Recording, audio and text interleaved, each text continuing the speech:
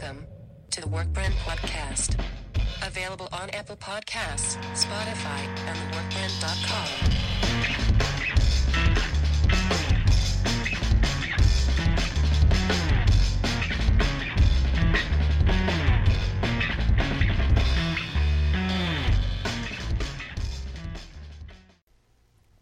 Hi there, and welcome to episode 6 of The Work Prince, This is the Cast. I'm your host, Christian, and today we'll be talking about The Mandalorian Chapter 15, The Believer. With me today are some special guests who, if you'd be kind to introduce yourselves and what you do. Hey there, I'm Jad. I'm a writer. I also write for the Workprint, and yeah. Hey everyone, this is Michelle. I am a good friend of Christian's, and just kind of do a lot of fun things. Michelle is a super awesome person and an awesome nerd, too. And, she's taught me a lot about conventions and stuff. I'm happy to have you on, so. And I'm Bassam. I'm also a writer for the Workprint, and I am a obsessed Mandalorian fan. So, one thing, let me just clarify. This was episode 7. We're going to be talking about episode 7 of season 2, not episode 6. Okay, so, we've all watched this episode, which was really dope. Guys, what were your initial thoughts and opinions of The Believer? Give me more Bill Burr in action movies. No more. Oh my god, please no. I really enjoyed the episode. I thought it was super fun. It's definitely like one of the most like tension building episodes I think of the season so far. But overall, I thought it was like acted very well. The action sequences were super phenomenal. So if you guys really enjoy kind of like, you know, watching sci-fi equipment blow up, that is a really great show to check out too, and also for the mythos, of course, too, Star Wars. So I really enjoyed this episode a lot, and I guess I'm more on I didn't mind seeing Bill Burr, and I liked his acting in this episode, but I thought the episode did a really good job of giving his character and Mandalorian, and actually everyone in the crew had a nice little chunk of time, even though it was more focused on Din and Mayfield. But I thought that the action sequences and everything... Oh no. He's Bassam's currently streaming from an Imperial cruiser that's about it's circling our Earth currently. It sounds like he's between hyperspace and not. Yeah, totally. He's totally between those two. He has a monolith currently in his cruiser that he's supposed to drop off in New Jersey. We're getting a monolith now. Oh. I think so. If I could understand I think that's what he's trying to signal out to us currently. Yeah, it's Morse code for monolith. Yeah. Oh, man. All right, so I wonder, should I, mute him, do you guys think? Oh, wait, he says 1 second. Yeah, see if you can mute him until he comes through. Okay, let's... Just so it can, this is part of the Star Wars immersion that we offer at the Workprint here through our podcasting. It's like Star Wars ASMR. I actually was just listening to Star Wars ASMR before the show earlier today, so yeah. Nope. Nope. Did he literally just mute and unmute? That's super funny. No, what is it? I don't have control over it for some reason, which I always thought I did, but I don't. Why don't you figure that out? Michelle, tell me why don't you like Bill Burr, I guess, in action sequences? Yeah. Oh. Yeah. Okay. Let's do that. We'll just jump right into it. Also, I completely forgot, guys, that in post they're all separate tracks, so it doesn't even matter. Oh, really? So they're not going to hear the Star Wars? Yeah, ASMR? we hear it, but I could just mute that track, so it's fine. I keep forgetting a little bit of the ASMR. That's like, Yeah. All right, so let's pretend like that didn't happen, right? All right. So Michelle, or actually Jad, you asked the question. Yeah. Go ahead, Jad. Oh, okay. Because I noticed it sounded like you were not a fan of Bill Burr as a guest on the show, or at least in the role of Mayfield for this episode. I'm curious as to why. Unpopular opinion that is unpopular. I don't feel like Bill Burr is actually acting. Sorry, Bill Burr. I know you're a fantastic guy. Like, I've seen your show. My significant other is a huge fan of yours, and he would do anything to get dinner with you and just be best friends. But it doesn't feel like you're acting, sir. I'm sorry, but that's just how I feel, and those are my feelings, and I hope that's okay. Of course it's okay, man. Yeah. Well, what I thought was really interesting was, especially in the first time we get introduced to Mayfeld in the first season, it's this space alien or spaceman with a Boston accent. Boston, is that where you're from? Oh my god. That's true, but I mean, there is no Boston in space. I guess, Yeah, so I he don't know. has this Maybe all of heavy, space is heavy, Boston. like what we know as like the viewer with this Bostonian accent, and you're just like, really? I can't. Wait, you're not even.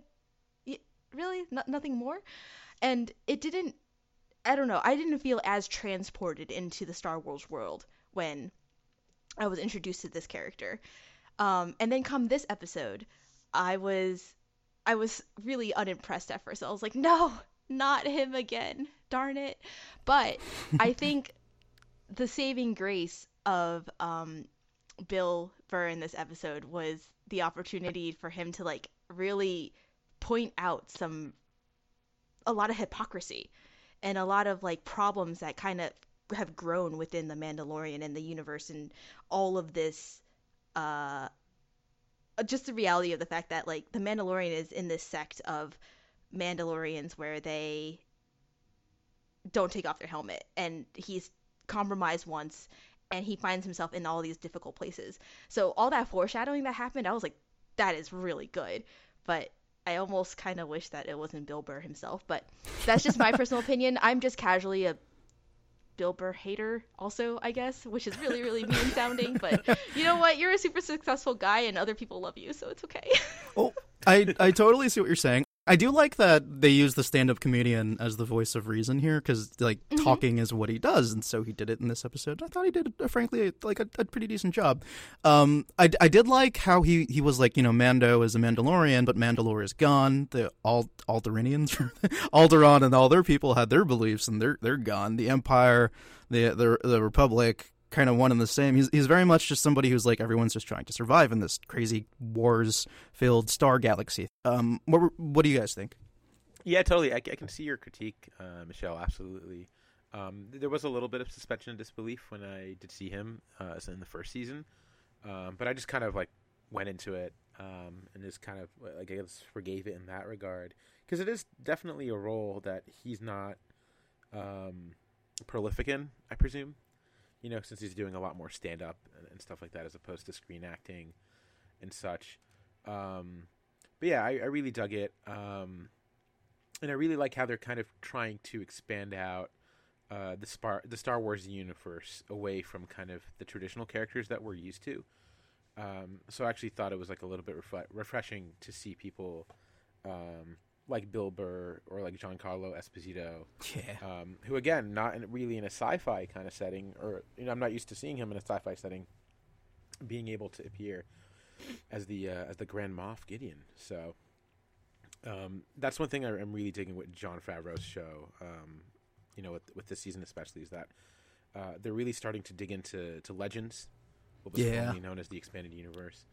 And they're really kind of starting to play a lot with these different ethical dilemmas and stuff. And Christian, you said something really interesting about him being the voice of reason within the story. So I thought that was pretty cool. Oh, thank you. Yeah, the thing with Star Wars, and I guess because it's so monomythic and it's so like traditional storytelling, it's like hero's journey, like all that stuff, the samurai, like all of those stories are great because there's a moral like right wrong. There's the light side, dark side in the Star Wars universe. What I really liked about Bill Burr's Miggs is that like he kind of just saw it in like a more morally gray area, which is it's a territory that we don't go too often in Star Wars because we worry that we lose the boundaries of what's the Empire and what's the Republic. Even this episode itself, we kind of cheer for the Stormtroopers because they help save the day. But anyway, all right. So let me talk about the big issue, or let me ask you guys about the big issue for this episode, which is Mando taking his mask off and us finally seeing the gorgeosity that is Pedro Pascal.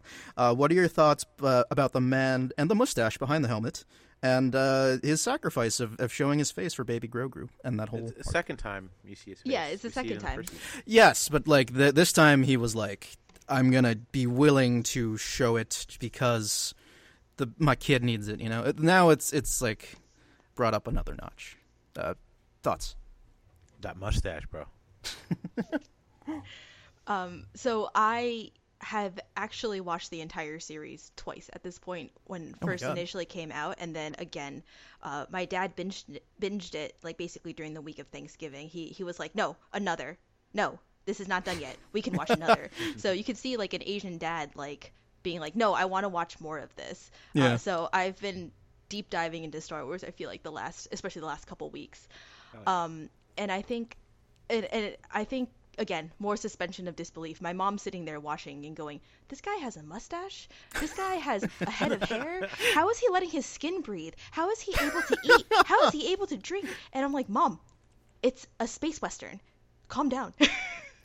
I love your mom in that sense, because I think the same thing. I'm like, look, you look gorgeous under there, you look well trimmed and stuff. Who is that for? No one's going to see your face ever. Yeah. Well, we all did. Yeah. And it was beautiful. So you bring up there's 2 points I want to kind of touch upon real quick, if that's okay. Mm-hmm. Michelle said about it being space western, right? Mm-hmm. Which is such an accurate descriptor of the show. But then you also mentioned the monomyth, my good sir. Mm-hmm. And I feel like this is a show that kind of shifts away from the monomyth, mainly because it stylizes itself structurally off of Lone Wolf and Cub, very famous manga that came out back in the day, and like the several different movies in that regard too. I was just kind of curious to what both your thoughts are on that. About the manga itself, I didn't actually get a chance to read. Well, not the manga, but about like it, sticking to the traditional monomythic structure. Okay. How do I put this? The trope itself? Yeah, like he's asking, what do we think of it going away from the traditional like Star Wars trope of the hero's journey per se, which is real quick for those who don't know, hero's journey is there's a somebody who's in a completely different situation. They are called to an adventure.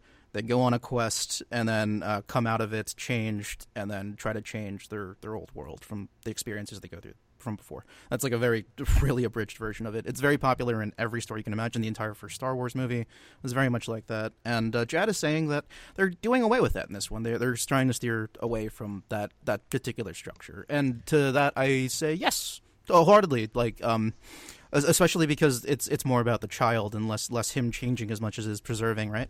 Preserving life, I should say. But still, I think a lot of the moral, like good versus bad, comes from monomythic. It comes from somebody going through an adventure and having to overcome something while kind of learning about themselves along the way. That's kind of the main, the meat and the taters of it. And in that sense, I think that it's still very much the same. Like, I still think the right versus wrong elements will always still be in Star Wars, as I mentioned before, and it's hard to kind of steer away from that. And I think Last Jedi did a pretty decent job of doing that, but I personally was conflicted with that movie. Michelle, what are your thoughts? I was going to say, I think with the way we're consuming content, especially TV shows like this, there's a lot of storytelling that is forced or gradually evolving, because we've seen the hero's journey so many times. We've seen the proverbial princess get saved by the hero and whatever. We see it in Harry Potter. We saw it in the original Star Wars. We see parts of it in Game of Thrones, Doctor Who. I'm like, what other things have Doctor Who is fantastic at it. Yeah. I mean, they it's a good that you brought it up, because I was going to say that they do it a lot, I should say. Yeah, and I'm like, wait, so like Star Trek, I'm thinking of like the bigger fandoms that have the same hero's journey story. So seeing this is like a first iteration, if not maybe iteration 1.2 of like the evolutions of the story of storytelling changing. And we're not focused on the same challenges, the same old mentor, the same super secret weapon that helps the hero along the way. So I think this is really refreshing. I applaud you on that, because I agree. All right, so should we continue? Sure. Okay. All right. Next question. The Rhydonium truck heist and the crazy action sequence of Mando and Migs trying to survive and being apparently the only supply crew to even make it out alive. What are your thoughts on that whole crazy epic action sequence, and more importantly, the Empire saving the day? There you go, turning the narrative on the monomythic and making the bad guys good. I think first, so there's contextually speaking, I'm going to add some context before I say my answer. Sure. Back in middle school, I had an English teacher who enforced this rule called stop the plop. And stopping the plop really meant don't just throw things into your essay expecting people to understand what it is. And I was a little confused as the viewer of this show who these space pirates actually were.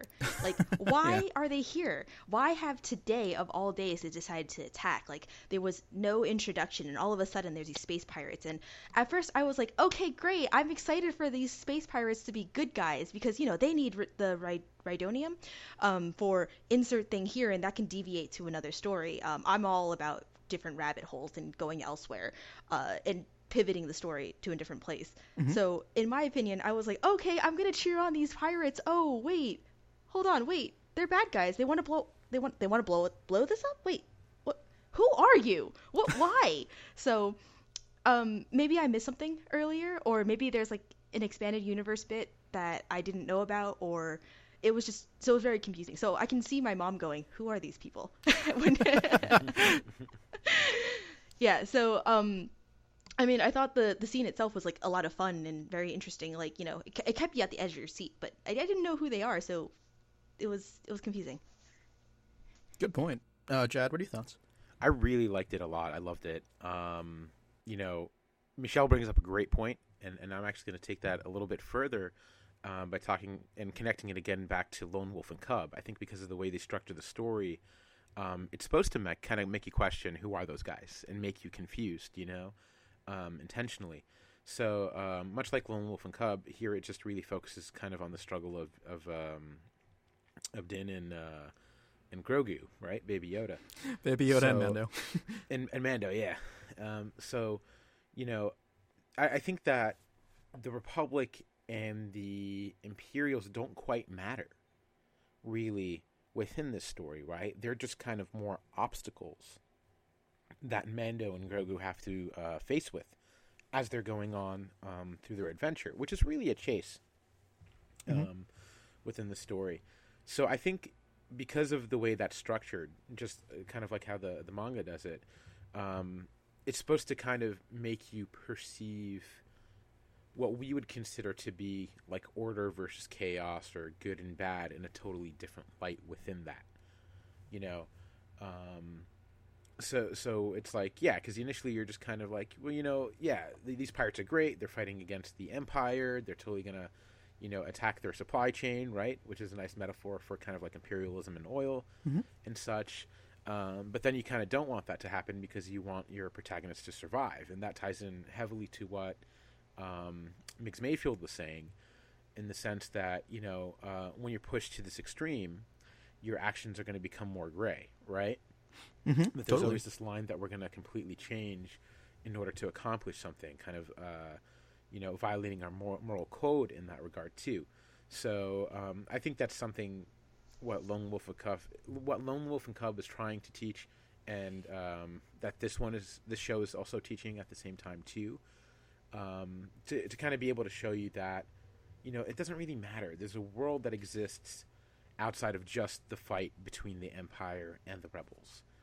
And to get into the second part of what I want to say a little bit too, it also shows you that the Imperials don't think together as a monolith also. There's diversity of thought and action kind of within them too, because Mayfield was an Imperial runner, I believe, beforehand, right? An Imperial soldier of some sort. And his whole discussion with what's his face? Valen Hess. That's actually going to be the next question. Yeah, Valen Hess and stuff. Yeah. Kind of about what was going on there, and Hess kind of doubling down on the propaganda as kind of a way, to show you that even when you have some sort of like an authoritative society and stuff, that there can still be diversity of thought within that, or kind of like under them, Wholeheartedly. I guess just to dive right into the Hess storyline.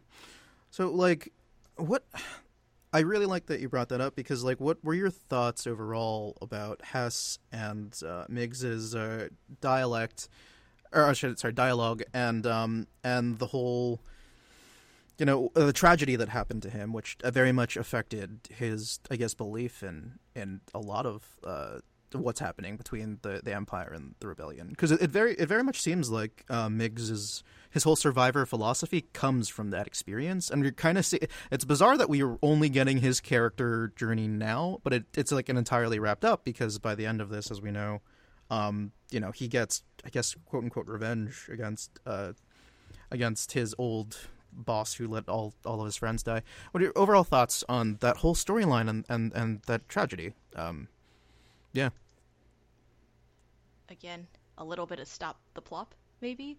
I guess I should preface, I've only watched all of the films and Mandalorian. I was planning on watching Clone Wars and Rebels, so maybe somewhere in there, there's a story, there's more context that would have helped me, but since I didn't quite understand that reference, I was like, oh, so I guess something bad happened, but bad could mean, I tripped and scraped my knee, or, an entire Holocaust happened, so it was really difficult for me to understand, but from the conversation I gathered, oh, that was really bad, but because I wasn't, like, set up to be sympathetic or empathetic, I was like, oh, okay, this is a bad thing that happened, and that guy he's talking to is a bad guy, so he should die anyway, and then lo and behold, he gets shot. So I was like, yay, that happened.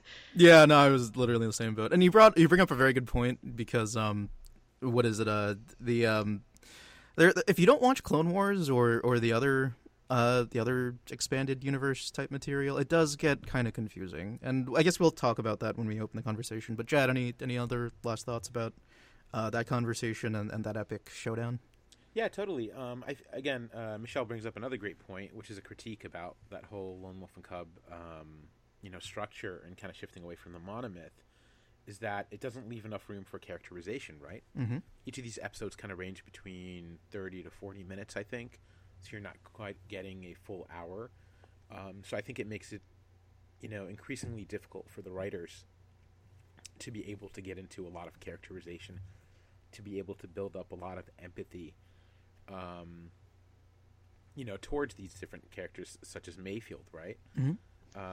Michelle said it best. It's like, yeah, you just know Hess is the bad guy immediately. That's it. There's no real kind of discussion beyond that, outside of his individual discussion with Mayfield. So that's actually one critique that I have about the show overall, is I definitely think it needs to be longer. We definitely need to see a lot more of these characters fleshed out. And I'm happy that they did kind of dedicate this episode to Bill Burr Mayfield. And, that's something I hope at least that they do consider for the next season, for season 3 and beyond. It's just kind of, giving us a little bit more continuity. And I think they're trying. You can definitely see that they definitely, they're trying to kind of tie up everything together, within that. And yes, it's like, if you don't see, kind of what's going on outside of the movies and the main shows, it is going to be a little bit confusing too. Yeah. Especially when it comes to timeline, right? That's like the one thing that even frustrates me, because it's like, I haven't seen all of the Clone Wars. I've seen many episodes here and there. And I've definitely used to read a lot in the expanded universe back in the day, which is now Legends. Mm-hmm. So it can get like super frustrating if you haven't read like the whole thing. And it's simple enough where you can like support the heroes and the bad people, or know who the bad people are, but yeah, no, it's very confusing. It's actually something I think I've addressed, I guess, several times now in this podcast, that like this was really cool and great, and like we're happy to get good quality Star Wars material. But yeah, there definitely seems like they're setting up for something like bigger, or they're referencing things that we haven't watched yet. That said, what is it? Just to open up the second half, Disney is now greenlighting a ton of Star Wars material, because as of I think yesterday, they greenlit like 10 new movies and shows that all kind of tie into this and expand on this and expand on things that you've seen before. So like, yeah, the whole argument of like, all right, let's give it more time and stuff. Agree, but like, damn, they dropped the bomb on that. Like there's so much more Star Wars related shows and features. Guys, what are your thoughts on how kind of overwhelming this sort of is? Because there's a lot, honestly.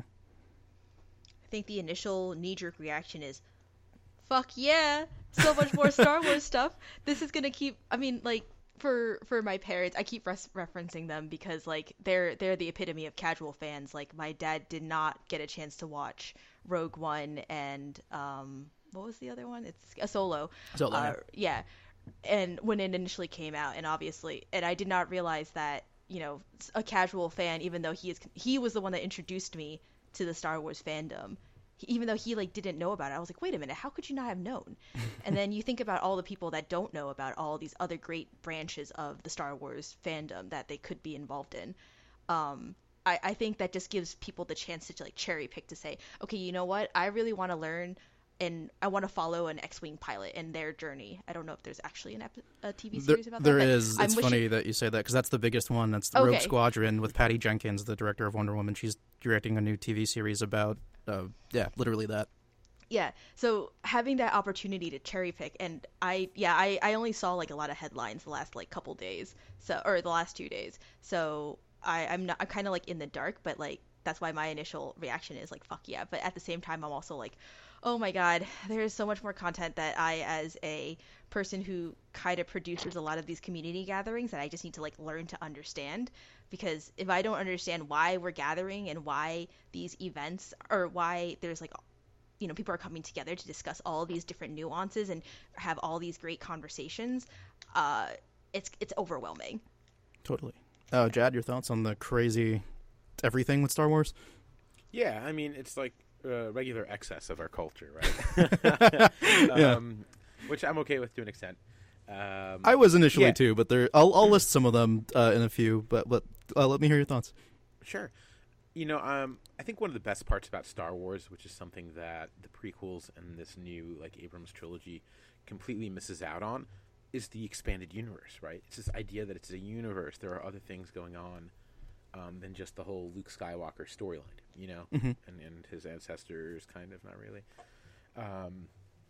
So when I did hear about the one with the New Rebels, you know, that definitely got me excited. I don't know what else they're going to do. They're going to do an Obi-Wan series, I believe, right? Yeah. Okay, so here's the list. I don't think this is all of them, but this is the ones that I marked because I had to mention them because they're all kind of related. There is...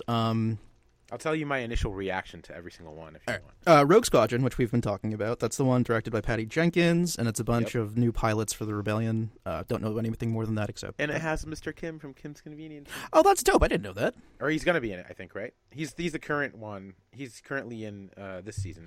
Oh, that makes sense. See, like this season was setting up all this stuff. Yeah. I presume it's that. I could be assumptive there, but that's kind of my reaction to that. I mean, it makes sense, and to be honest, I wouldn't discredit it because like all of this seems to be tying together. There's a new film by Taika Waititi. We don't know what it is yet, but he's going to be doing this on top of the Thor stuff. So I have no idea. It's awesome. Crazy, but yeah. Green, that's good. The Obi-Wan TV series with Ewan McGregor.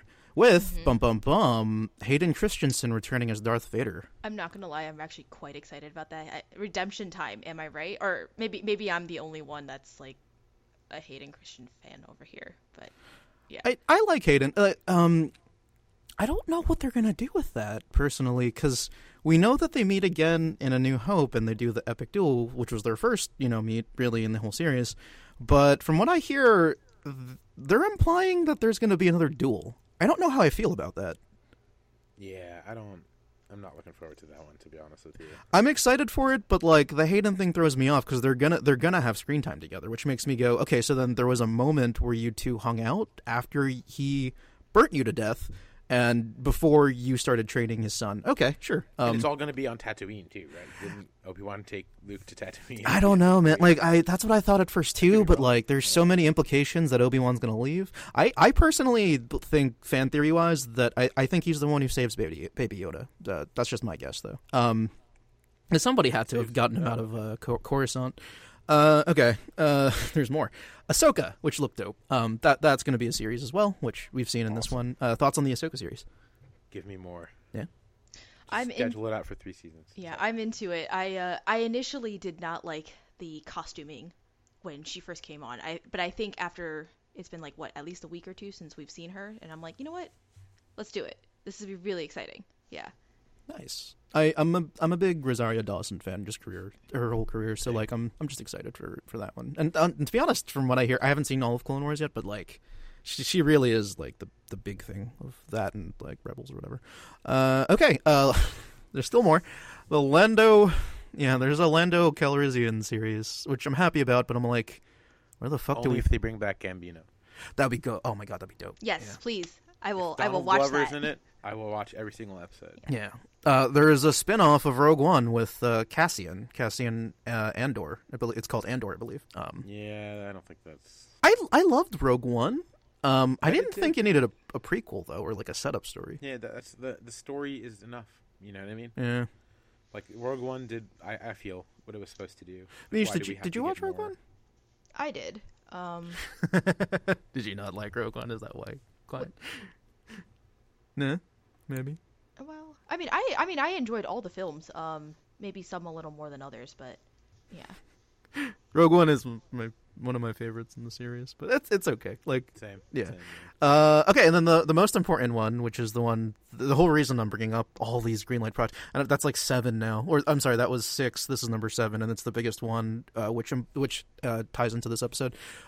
Rangers of the New Republic. The reason I mention it is because fans are going crazy, assuming that Cara Dune will be the Ranger because she's like the Marshal right now, and that there is a high possibility that all of our gun-wielding heroes that we've seen so far, including Boba Fett, Ming-Na Wen's, what's her name again? Damn. Oh man, her name is escaping me too right now. Chad, you got it? Because my brain is... Yeah, which character are you asking? Ming-Na Wen, Mulan. Oh, Fennec. Fennec, thank you. Shand, yeah. Yeah. And then even Migs, they all could be coming back for Rangers of the New Republic. We have no details on it, except that it's about Rangers, and now we have Marshals, so it's like it kind of goes... We assume it goes hand in hand, but I don't know. Thoughts Could if... it be Texas Rangers in space with Chuck Norris? That'd be fun. Are you listening, Disney? Give us Chuck Norris in space. Actually, don't give us Chuck Norris in space. That'd be great if you find out he's actually like Jango Fett. They shave him and make him Django, who survived somehow. Survived decapitation. Yeah, I know. Like, that's another thing too. How do you guys feel about this whole like Boba Fett coming back? I'm happy because I love to see him as an actor and as the character. It just seems like they're setting up another TV show though with that. I don't know. Could that be one of the other 10? Because you just listed what, like 4 or 5? Yeah, it could be, but to be honest, a part of me has a gut feeling that he could also be a Ranger as well. Like, basically anyone who's Mando's buddy, who isn't Mando himself, could very much be one of these Rangers, because they've set it up so that they're all kind of space cowboys, and what goes great with cowboys? The marshals and rangers and, the law enforcement in the Outer Rim outlaw territories. I think it would be really exciting, although... I'm going to also backtrack half the comments I said earlier, but also just provide a different opinion. There are some TV series and fandoms that are so good just by itself, it really should just not have any more.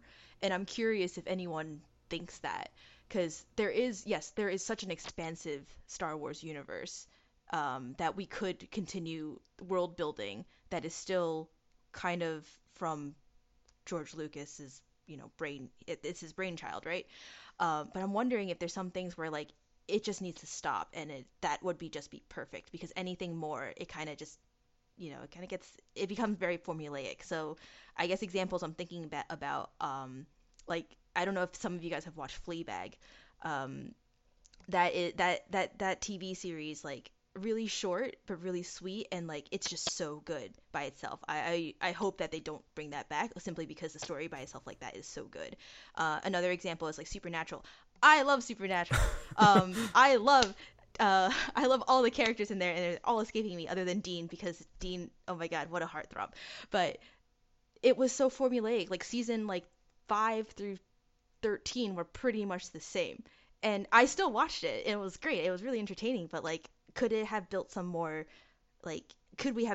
into the story, like, thoughtfully? maybe. But I'm also comparing a movie with a movie franchise versus a TV franchise versus like comic book. So I'm all over the place. No, you're not, because Star Wars has become that. So you're pretty much on the nose as to what this universe is.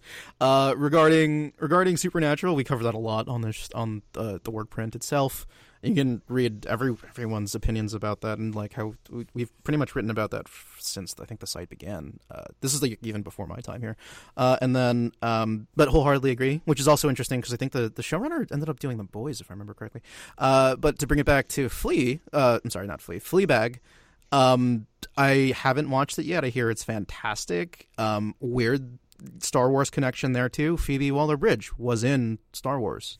She was in which one was that? She was in, was it Last Jedi? No, I think she was in Solo. She was in Solo. Yeah. So, who did she play in Solo? What's up? Who did she play in Solo? She's the ship. She's the Millennium Falcon. She is the lady, the purple hair lady, right? Yeah. She's the robot. Oh no, you're right. Yeah. She's the android elite. She's elite. L33T. Yeah. So we're entering a phase of entertainment where we're kind of just dragging as much as we can out, making all the monies. Yeah, it's totally new. No one's ever done that before in Hollywood. I mean, Disney's known for that, but yeah. No one's ever remade the Ten Commandments twice. Although, to be fair, if it's not, if it's not trying to push the fandom to its limits until people are exhausted of it, it's also reviving it 2 to 3 years, maybe 15 years later, depending. That's true. Battlestar, yeah, right? Absolutely. Mm-hmm. That was a great revival, and now we're getting another Battlestar revival. Oh my god, unnecessary! Has Hollywood just run out of ideas? 100%. Well, it's worse than that. It's not worse. It's just that it's saturation. There are so many things now where you can watch TV, watch movies, it's got entertainment has grown so much, and the platforms have as well, that they need even more content, which is great for screenwriters like myself. But it also makes it so that you get, here's an 11th Star Wars project, or here's 10 Marvel movie things, ideas, and such, which they also did, I believe, yesterday too. They announced like 10 Marvel projects. So yeah, we're at a saturation point and stuff. And as fans, I don't know what the answer is. Like you do want the legacy to be there, so you want new content so that the newer generations can enjoy the things that you love. But then at the same time, it too much does become too much. I don't know. It's about finding balance between the poles. I don't have no idea when the bubble pops. What do you guys think? Are we at the bubble? Like, did it officially pop with this announcement yesterday? Because it feels like that was a lot. Disney's done these things. The right answer is that the government at some point is going to have to break up Disney. I don't think so, man. They do enough where it can get away with it, Yeah, I mean, look at Facebook, right? They're going through some like antitrust lawsuits currently, so we'll see how that goes. But will it really go anywhere? Like, well, that's the thing. I mean, Bell was the last big company or corporation, mega corporation, that was broken up in the 80s, right? So, I mean, there may have been one or two in between. I'm not quite certain off the top of my head, but yeah, man, I think the answer ultimately is like break up Disney and all these big mega corporations, and then like restart them up as businesses on their own. That's my opinion as a fan, I guess. Just because like I don't want, like, I love the fact that we're getting all this material from Disney. And I really do appreciate all the art and kind of support that Disney does give to a lot of artists and stuff, and to the, different shows that we love, and expanding out the legacy and all that, and taking care of their fans. But at the same time, I don't think they should be the only ones, right? Because it kind of will leave a lot of these stuff that we're watching up right now to kind of their decision making, right? Because who knows what people will think in 10 years or 20 years, right? Maybe Bill Burr says something extremely problematic in the next couple of years, and they want to go back in and edit him out completely. You know what I mean? I mean, we're kind of dealing with that now with Cara Dune's character. Yeah, that's the thing. And it's like, I'm not trying to comment on the ethical actions of actors or anything like that, but what I'm trying to say is that like Disney has shown recently that they can go back in and just edit out whatever they don't like from any of their properties. Change their history. And change the history. So I feel like this gives them a lot of revisionist power that could affect the franchise as a whole, right? And that's something as like a big fan of Star Wars, right? Much like Michelle, my dad introduced me to it, and I grew up with it, and it kind of got me into spec fic and all that.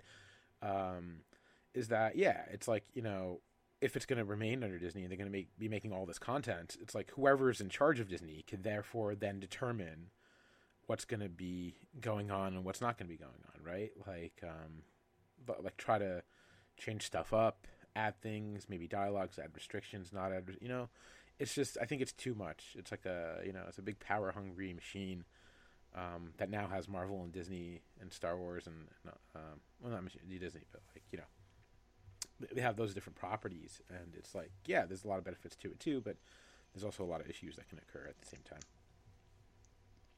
Yeah, I do agree with everything you said, but I think the not to sound corporate-y, but the cross-pollinization of having Mickey Mouse dress up in Darth Vader, being able to see some of that stuff, that's great. Another thing I really don't enjoy particularly about Disney having to own pretty much all of the content that we consume we relish in it, is that if we decide that we want to create a community or a club or something like that and be able to showcase that our love of the fandom or be able to share this love with another group, I've seen people in the past, and I won't go too much into it, get cease and desist letters from Disney's lawyers saying, hey, you can't do this. And you're just like, but I'm not making money off of this, or if I am, it's going to charity. You just Google any lawsuits in the news and cease and desist letters from Disney. It's rough. I understand why they have to be protective, but at the same time, please let the fans do what they want, because we're your biggest customers. We're your biggest consumers. Yeah, they also do this with a lot of cultural icons outside of the U.S. too, right? Pinocchio was a tale that was famous in Italy.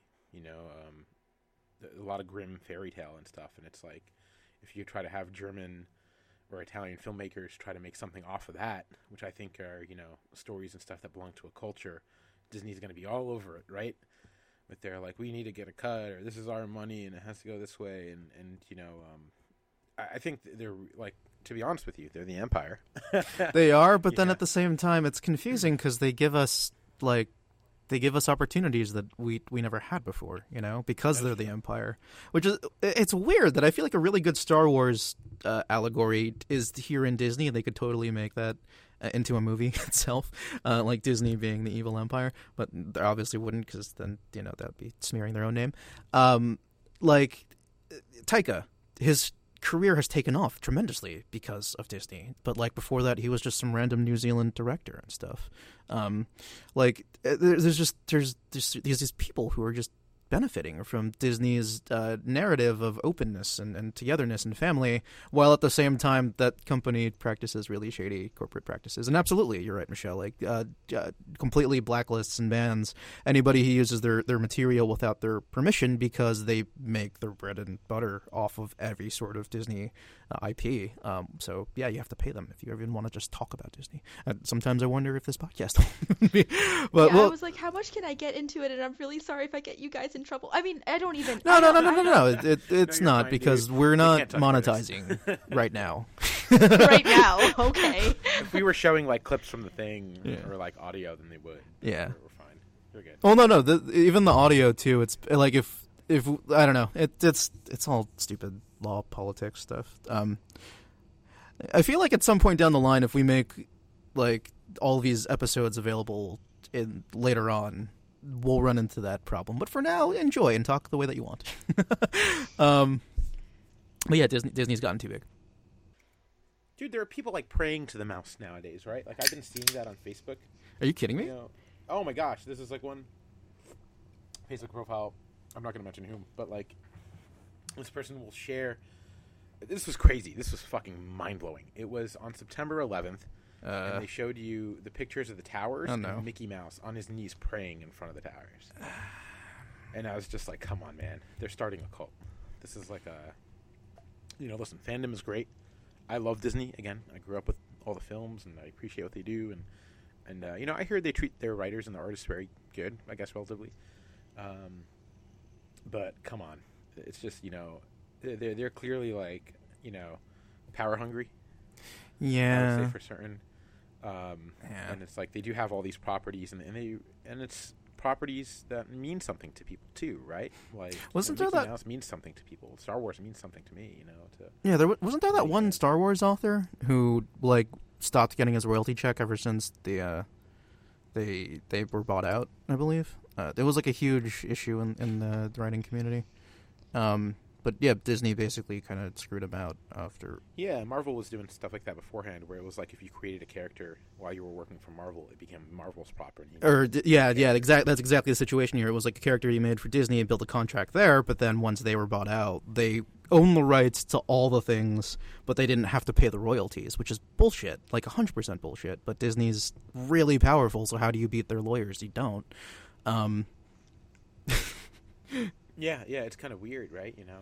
This went from like we're talking about Mando to we're hating on Disney.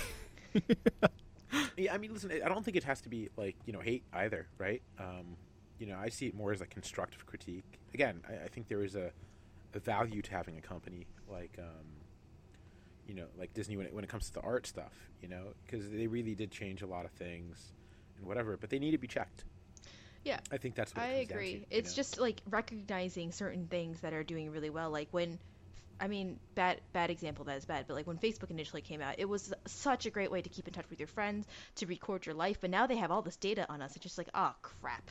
No, that's a perfect example. Yeah, but like just so recognizing the fact that Disney's kind of done the same thing to us. It's just like, all right, well, do we as a consumer, can we band together and say no more Disney Plus, or separate Disney Plus's products so that we can use it in a different way? I guess like food is kind of like that too. Like think about the number of food companies that have all these different brands on store shelves that look like they're different. So maybe that's the way that they have to hide themselves. But at the same time, like at least as a consumer, I can be like, oh, okay, I'm buying stuff from different places. Kind of, I guess, makes me feel a little better. I don't know. No, I hear you on that, and it's also stressful because, like, if you're a small person, if you're like an indie artist, you struggle for years making your art, and you do the things, and you get the notoriety, you build an entire career off of stories, off of the things that you create, and it's hard not to just be like, oh, okay, a big appealing corporation like Disney comes around and says, hey, we like what you made, we'd like to partner up, we'd like to buy you out, we'd like to make your thing. It's hard to say no to that after years of struggle. Like it's complicated because while you don't like the evil empire, this giant thing that's kind of manipulating the scenes, or I guess manipulating the market, it's hard to say no when the opportunity arises. Like I don't know anybody who stands firm with their artist integrity, with the exception of Alan Moore, and we all think he's black shit crazy. So, just a little. I would totally sell myself for Disney. What's up? Not like sell myself, but I would totally work for Disney. I would too. I stress that heavily. Like with the exception of Alan Moore, I don't know anybody who said no to like major dollars like that. Yeah. But if there was the opportunity that were other studios out there, that would be nice. I mean, it is, but then even that turns into corporate world too. Like Netflix was very much all about the indie scene when it first came out, and now it's creating its own studios, like billion-dollar studios everywhere across the world, and people are trying to catch up to what they have on data metrics for streaming and watching habits and stuff, which they then sell for ads in ways that we don't know. So it's like, where do you escape it? And I actually don't have an answer for that. I just like the things I like without realizing that I'm being sold the thing, or I'm being sold while liking the thing as a commodity. I'm a Star Wars fan, therefore I will buy this particular brand of thing like more. I feel like that's how the fandom's kind of going. Yeah. It's like it doesn't matter what they produce. It could be just like a steaming pile of shit. And if it has like the Star Wars or Marvel brand on it, everyone's like, "Oh, fucking fantastic! Oh my god!" Like it's hard to have discussions anymore. Because, on the one hand, you do definitely have toxic fans, right? Yeah. Yep. And then on the other hand, I think you have people that just kind of will consume whatever Disney or other company will feed them, and it's very difficult to kind of find, I think, that space, at least in my experience, to kind of be able to look at something and critique it, right? Constructively critique it. And just kind of be like, well, this is not a perfect piece, but I still enjoy it, right? I don't know, because I feel like that's the thing. People are just like I saw with the Abrams trilogy, right? Fans were split. The toxic people are like, oh my god, or whatever they said, their vitriol. And then the other people are like, oh my gosh, Abrams is the most fucking brilliant thing in the world. And it's just, come on, man. You got to be able to find the balance within the whole. And I don't know, it seems like Mando's kind of going that way.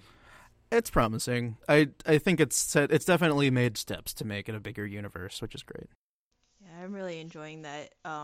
We didn't know much about the Mandalorian culture and everything, so someone finally built out more of it. And I mean, I even didn't know about the whole fact that like Din was like in a very extreme sect, and I was like, oh my god. So I've been following someone who had a very strict set of rules and everything, and then I thought everyone was wrong. So I think, again, this is just like another piece of brilliance that Star Wars kind of brings to life, of like, we attach ourselves to characters that we so enjoy, and we are a huge fan, and I stan this character, but then you realize, wait, he was brought up in a way that most people wouldn't actually find acceptable, and then like you as the viewer have to like reconcile that. It's like the whole thing with the whole in today's episode where the TIE fighters came in and saved the day, right? Yeah, the stormtroopers came in and saved the day, and it's just like, yes, we have the bad guy. We're cheering on the bad guys. So that was very complicated. Mm-hmm. I love that this episode is called The Believer, because I don't see who that was or who that was referencing towards, but the fact that it's kind of bent our sense of moral right and wrong in this, I think that's really the point or the theme of this episode, which is really cool. Yeah, I was like, okay, so the episode starts as The Believer. I was like, okay, cool. So what does that mean?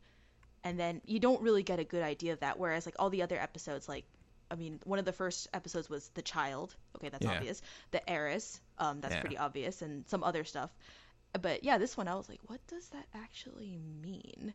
So I'll be curious to see if it makes more sense going forward, because it might be foreshadowing something. Well, the only thing I saw foreshadowing here was the lines. Apparently, Moff Gideon gave those same lines that Din Djarin gave him at the end of this episode that Moff said earlier, which was something along the lines of, "You don't know how much that child means to me, and I'm coming for you," which made me go, "Wow, that was very Taken-y, like the Liam Neeson thing." Oh crap, Liam Neeson. Oh. Will they bring him back to life too? Are we gonna get Qui-Gon Jinn? Oh my god, please, yes. That'd be really funny. Don't. Come on, man. We have to start like this is something that really ticks me off. Not about Star Wars, but about like I guess pop culture movies and stuff. And I'm bringing this up right now because I'm watching JoJo's Bizarre Adventure. Mm-hmm. It's like we have to like value killing off people in movies and shit. You know what I mean? Like, if you're going to kill someone and bring them back to life immediately and just kind of keep doing that, I think it really devalues the concept of death within, like, these shows, right? Like, when I saw Darth Maul in Solo, I was like, well, why? Like, I know it makes sense. I know they brought him back in the comics and then the Clone Wars and all these different things, but why? Like, why? What's the point? Just because you want to, like, sell more Darth? Well, no, Maul figures? Like, that's what I thought, too, initially. Apparently, that whole Darth coming back to life, that's actually Lucas, which is crazy. Okay, he's like a huge offender. He's like mini Disney, right? That's true. He's really like mini Disney because it's like he doesn't want anyone to see the original films, and he goes out of their way like by like enhancing quote unquote all the other like re-releases of the original trilogy. Mm-hmm. I think the prequels really show the fact that he's kind of a shit director. Because really, like, how do you have Natalie Portman on screen and turn her vapid like that? Either requires a lot of talent as a director, or you're a shitty director. And I'm gonna lean towards the latter, with Lucas. And don't get me wrong, I love Papa Lucas; he's great. Thanks for Star Wars and all that shit. But like, again, it kind of plays into this thing like what's the intent? I think it really comes down to that question: what is the intent that we're trying to see here? You know what I mean? Like, are you trying to kill off a character to actually kill them off? Are you trying to kill off a character just to make it a twist? Disney loves that shit, right? We saw that in the Avengers Endgame. You know? Which Where it's none like of it's everyone gonna died, matter you because know, we've got everyone's- multiverse theory now. So like everyone's coming now back. it's like, yeah, exactly. great. So we're gonna get like another Spider-Man 3. The Spider-Man 3 we should have had. Dude, like they're bringing every Marvel character back. It's insane. Like Daredevil's It's going to be in insane. this one. They're bringing You know, back which is, like, it's Fantastic Four, guys. Do you know how excited I am? I'm like, yes, Yeah, right. redemption, because the past. Oh my god, I was so disappointed as a. Oh my god, I must have been like 10. I was really young when I watched the initial Fantastic Four movies, and I was so excited because I was like, I loved the cartoons back then, and like even then I knew that those movies were such a disappointment, and I was just really sad and pretended I wasn't a Fantastic Four fan for the longest time. But now I can be again because they're coming out with hopefully better movies. I'm with you on that. Yeah. I personally, I really want to see Doctor Doom. I want to see a good Doctor Doom because we've been screwing that up for a long time. I think they should use the entire cast of Brooklyn Nine-Nine to play the new Fantastic Four movie. That'd be dope. Have Andy Samberg as Reed Richards and Michelle, what's her name, Melissa Fumero as the Invisible Lady. Have like Joe Latrugio play It, or not It. What's his name? The Thing? The Rock dude. The Thing. Sorry, totally forgot. Totally forgot my gender neutral descriptor there. The Thing. And then we could have like Rosa be. I'm totally having a brain fart with these character names, guys. Help me out here. Susan. Is it Susan, the Invisible Woman? Susan's brother. Oh, Johnny Storm, the Human Torch. Johnny Storm, the Torch. Yeah, the Torch. So they should just totally have that cast, and then they should use that same cast to do another Star Wars movie, and then just keep doing that. I think Disney, if you're listening, in this off chance, to this small yet humble podcast, just please use that entire cast of Brooklyn Nine-Nine in your movies from now on. Every single one. If it happens, we gotta like say, hey, we came up with that idea. Money, please, totally. Hollywood. And that off chance, Yeah. I take 25% commission. Okay, so we've talked a lot about Disney and this episode of Mandalorian. Let's just wrap it up. Final thoughts on The Believer, Season 2, Episode 7. Don't everyone start at once. That's you, Michelle. You go first. I guess my first thought was I hope to see Grogu come back soon. I really miss my puppet on the screen because he really cheers me up. I think Grogu as a character is so fascinating because you see a child in its like prime development. You can see that he has very like I guess for lack of better terms, like very black and white emotions. So it's like either very happy and he's hungry and he's doing things, or like there's a sense of anchor and darkness within him, and it's very interesting to get that out of like basically a puppet. So it's really, really cool.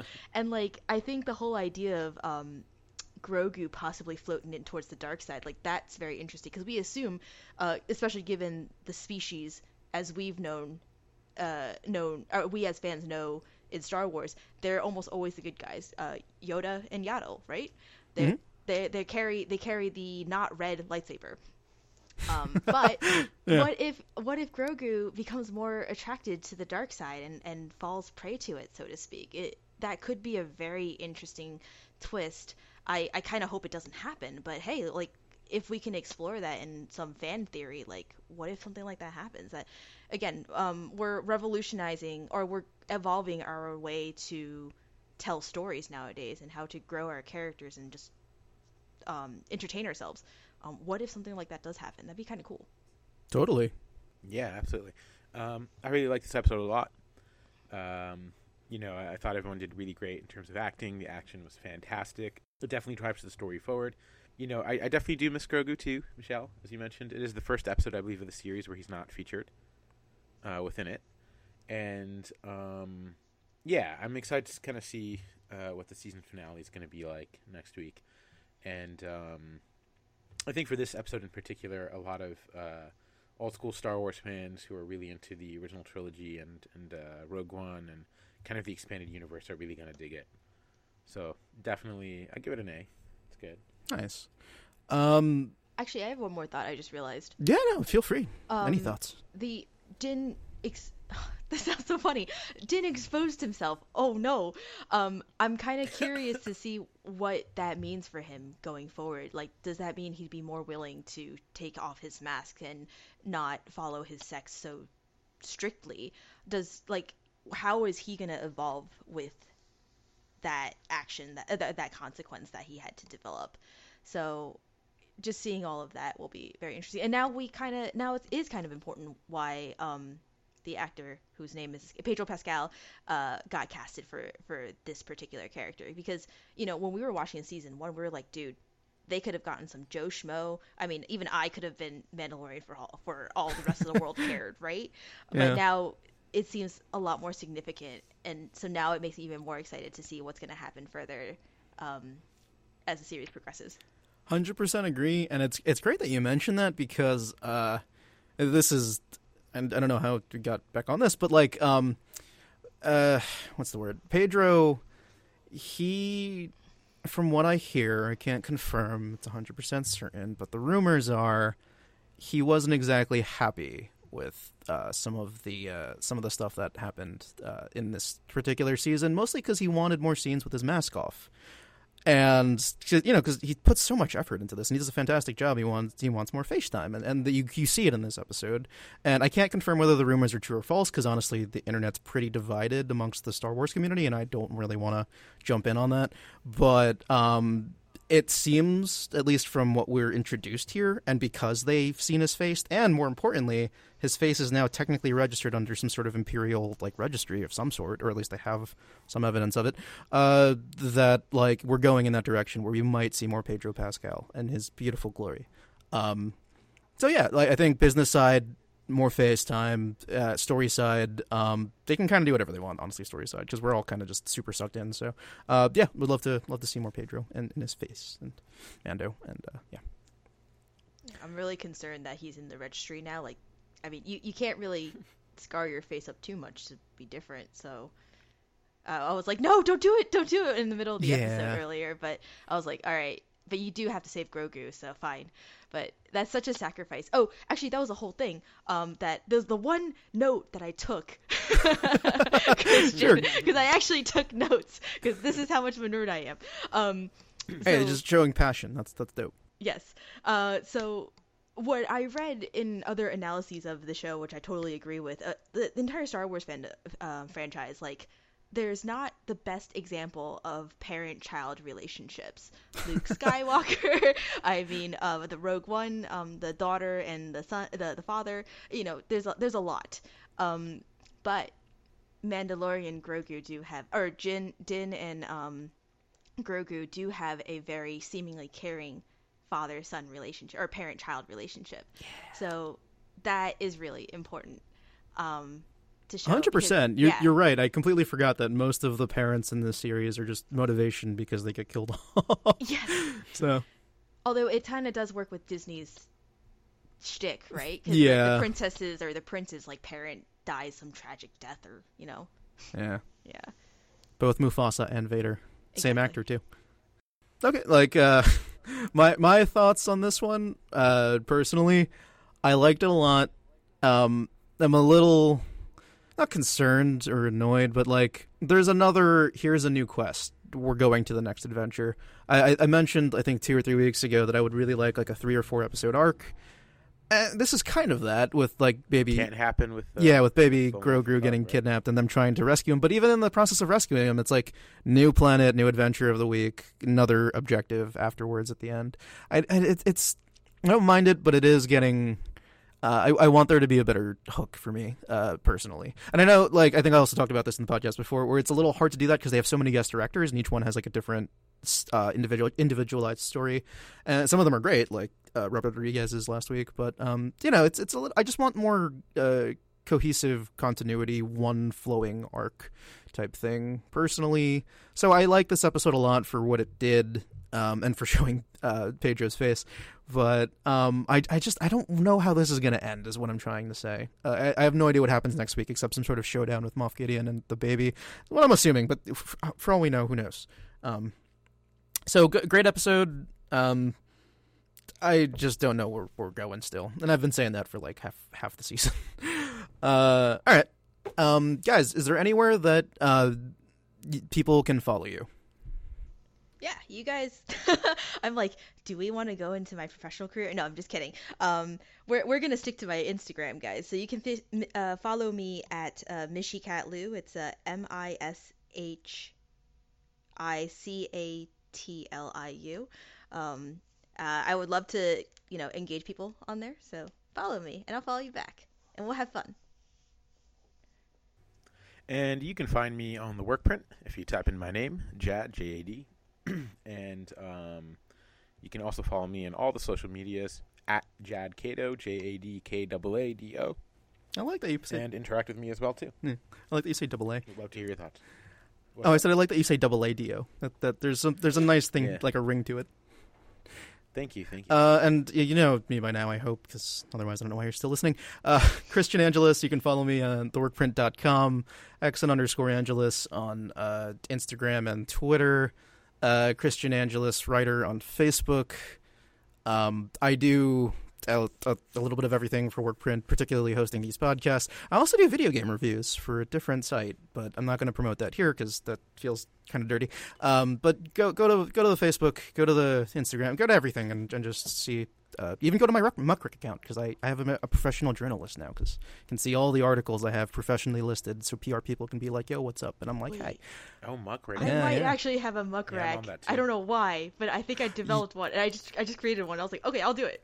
Yeah, no, it's dope. for It's a great way, and like it's weird because they start reaching out to you. Like that was a weird change. I really like Muckrak. Muckrak, if you're listening, thank you. And I'm happy to be joining your wall thing come January because they share everyone. If you get certified with them, they start sharing your thing on their main wall where other people can find you. Anyway, this was episode 7 of This Is the Cast. We have one more, the season finale of Mandalorian season 2. For that one, I'm going to bring back the editor-in-chief, Bilal, and Nicole to talk about pretty much everything we've seen about this season. So please check it out. And I hope everyone has a wonderful Star Wars-filled time, I guess, especially with all the new news. So, Happy Christmas special. oh yes, and also if you're holiday-wise, Lego Star Wars Christmas special. If you check that out, please, it's really dope. You'll thank me later. No, check out the old Abomination that Lucas. That's made. what I was gonna refer to. Yeah, totally watch that. Illegally download it and just watch all that. Sorry. No, it's dope. Harrison Ford at his finest. Yeah. All right, everyone. Have a happy Happy Hanukkah. There you go. There, that one fits. All right, take care.